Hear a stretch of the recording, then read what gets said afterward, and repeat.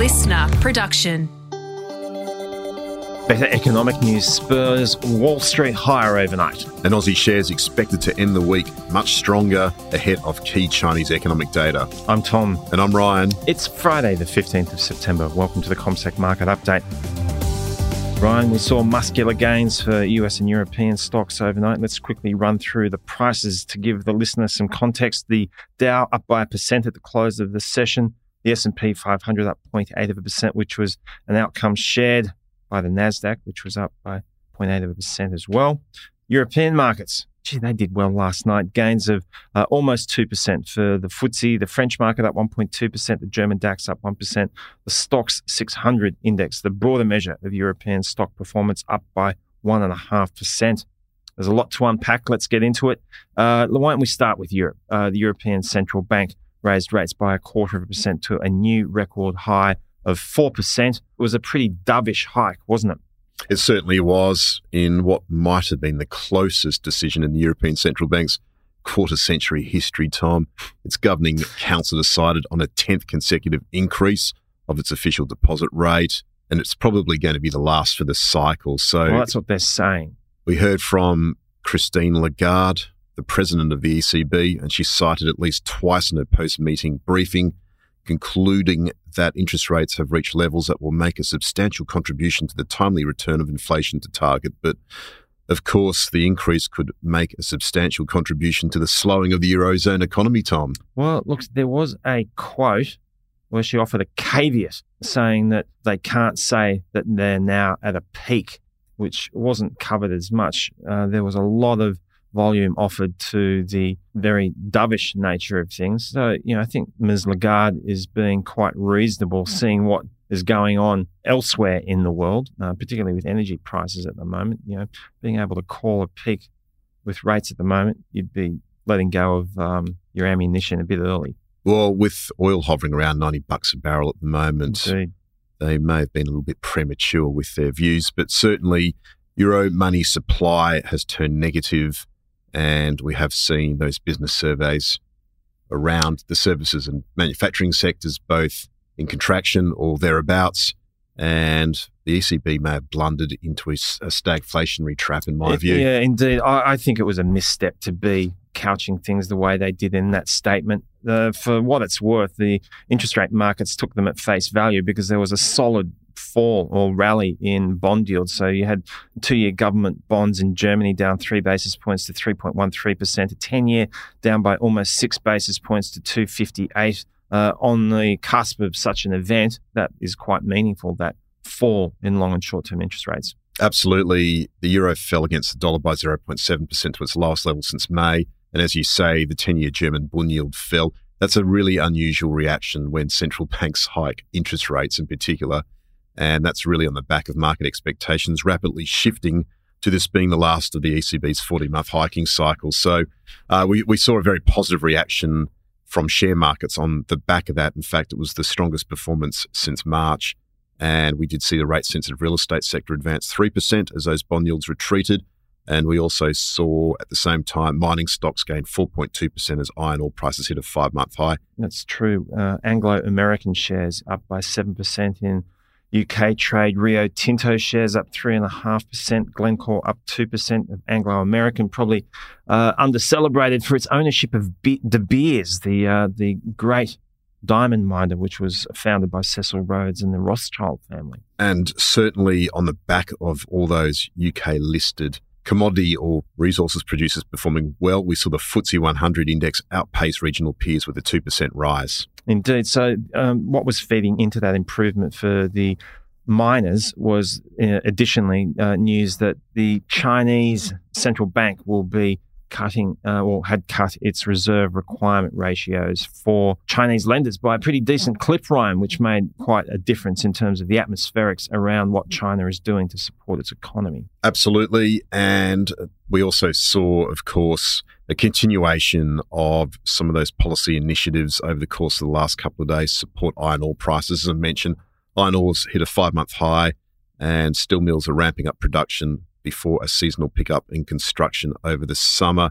I find that interesting that you're seeing Chinese steel mills pick up production, but yet inventory levels are up by about 7% since the latter part of August. So, it'd be interesting to watch this space where iron ore is concerned, whether or not this rally can be sustained, because, you're not looking at inventory levels at rock bottoms. So, as opposed to oil, which we'll get to in a moment. Yeah, it's a really good point, Tom. Data showed that steel stockpiles increased in early September compared to late August. That may be a signal that increased demand period has had a soft start.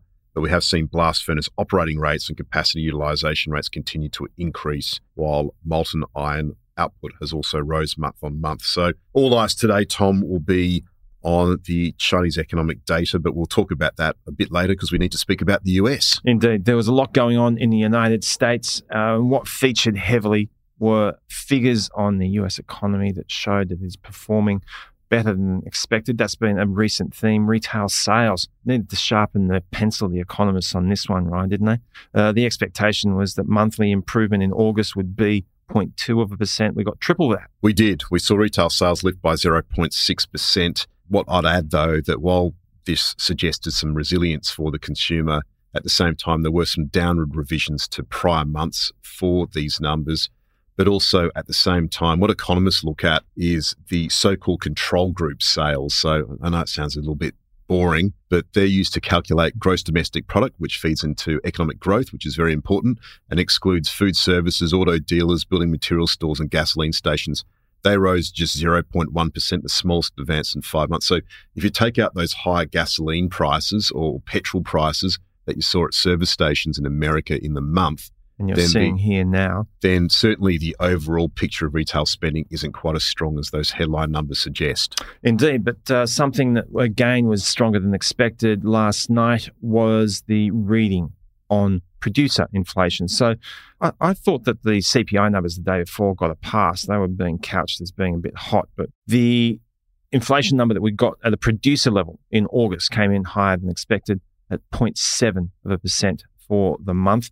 So the market was looking for a figure of closer to 0.4, and that did antagonize the picture around US interest rates. We actually saw a decent move higher for 2-year government bonds. They rose by 4 basis points to 4.01%, 10 years up by about 3 basis points to 4.28.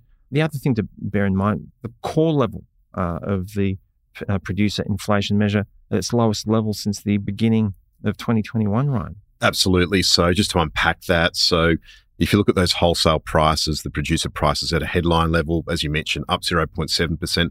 That was the most since June 2022, but the cost of gasoline surged 20% and accounted for much of the gain. So if you exclude energy, the wholesale inflation picture was more favourable, as you mentioned. The core number was up by a more modest 0.2%, and the actual annualised number eased from 2.4% to 2.2%. So what markets are focusing on at the moment, it's really important. Everyone's getting caught up in the headline numbers, which is stronger than expected on the back of those rising energy prices. But central banks look at core numbers. They exclude the volatile numbers around food and energy, and they're behaving themselves much better than the headline numbers at the moment. So a lot of look-through going on. You could actually argue that whilst the effort by OPEC and allied producers in relation to manufacturing a higher oil price is quite cynical, when the world economy could do with a hand, the effort here is actually going to help central banks with headline inflation, potentially taking some pressure off them in terms of needing to raise rates and in their time soaking up all of those excess savings, which will, in one way or another, be directed to the coffers of the Middle East. Well, that's a good point. So certainly that will be a weight on consumers as far as spending is concerned. And certainly at the moment, those cost of living pressures are still evident and aren't going away soon. So amidst all of that, Ryan, I think, as we pointed out earlier, gains of between 0.75% and 1% for US indices in the face of rising bond yields. Not a bad performance for the stocks last night. It really did revive speculation that the US Federal Reserve will be able to engineer a soft landing, even if it keeps interest rates higher for longer. So the economic data last night, while, as I mentioned, stronger at a headline level, take out those energy prices and not quite as strong. So it does exhibit some consumer resilience at the moment, which is favourable, but at the same time, that demand side is starting to ease a little bit. So that was supportive, but of course we had some company news as well. Indeed. Every component in the Dow bar, Visa, rose. So you had Goldman Sachs up by almost 3%, JP Morgan up by around 2%. And what stood out to me, Ryan, is that you're only seeing an anemic recovery for Apple shares at the moment. So they were only up by about 1%, having fallen by more than 8% over the course of the last week or so. So they're very slow to recover at the moment at a time when the broader technology complex is doing reasonably well. Well, that's right. And at the same time, what we have seen is NVIDIA's leadership in the chip space erode a little bit as well. So there's been a bit of a shift to Micron Technology and Broadcom. They added between 1.4% and 2.2% last night, whereas NVIDIA actually underperformed those stocks. But the key thing last night was the debut of SoftBank's ARM holdings on the NASDAQ. And what we saw there was quite a strong debut. In fact, the shares are up about 24%. So ARM is a chip design company. SoftBank owns about 90% of the company at the offering, and ARM's customers include Apple, Google, NVIDIA, and Samsung, and they have said they'll buy shares in the IPO, so they've got some significant customers there. And what we did see as well is the company's American depository shares open at $56.10 a piece, compared with the initial public offering of $51, and that's a sign of confidence for other companies planning to list. Ryan, the futures are pointing to a reasonable start for the local share market this morning, up by 1.1% or 79 points. Got some important Chinese figures to look at today. These could be meaningful. They could be. And of course, the Aussie market today will be supported by energy producers. We saw the Brent price up by 2% to $93.70 a barrel. The US NYMEX price, or the WTI, was up 1.9%. Above $90 a barrel at $90.16 a barrel for the first time since November last year. Gold futures were flat. Iron ore was up for just 3 cents to 5-month highs of $120.56 a tonne. That should provide support for the Aussie market today. But of course, as you mentioned, Tom, a lot will hinge on the economic data out of China today. And of course, we have the three key components. We have retail spending. That's expected to accelerate to 3% in August from the prior year. That would be a pickup from July's 2.5%. That's likely to be on the back of a busy summer travel period. So flights in China jumped 13.7% last month compared to the similar time frame before the pandemic. And we have seen government measures to spur spending on cars taking hold as well. So retail spending will be very important because the consumer's in the doldrums at the moment. Industrial output is expected to have grown 3.9% last month, up a little bit from 3.7%. And of course, we have seen official gauges around factories closer to the 50 mark. If you look at those purchasing manager index, signaling that the contraction in the sector has stopped. So we have seen Beijing policies visibly more supportive in the last month around the property sector in particular. And also, if you look at fixed asset investment, that's likely expanded 3.3% through the first 8 months of the year, around levels that we did see. But we have seen Chinese provinces increasing their issuance of special local bonds to fund infrastructure projects and boost economic activity. And finally, Ryan, let's wrap up the Aussie dollar. The US dollar, under the circumstances last night, did pretty well, up 0.5%, helped by that stronger news in relation to retail sales. You'd think that helped push the dollar index a little bit higher, helped by those higher bond yields. That's made a bit of a casualty of the Aussie dollar, not by much though. Not really. The Aussie dollar was one of the more resilient currencies, and that was probably due to the strength in the iron ore price and Chinese policy moves. So we did see the Aussie dollar lift from 64.19 cents to 64.57 cents, currently trading at 64.35 cents, Tom. And good luck to everyone with their various sporting teams with the finals weekend. Obviously, Tom's got high hopes on Carlton.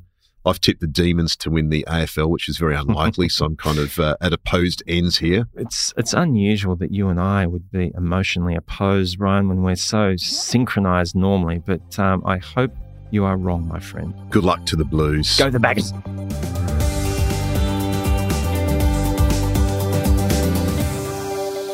This podcast is prepared, approved and distributed in Australia by Commonwealth Securities Limited, ABN 60067254399 AFSL 238814. The information does not take into consideration your objectives, financial situation or needs. Consider the appropriateness of the information before acting and, if necessary, seek appropriate professional advice. Listener.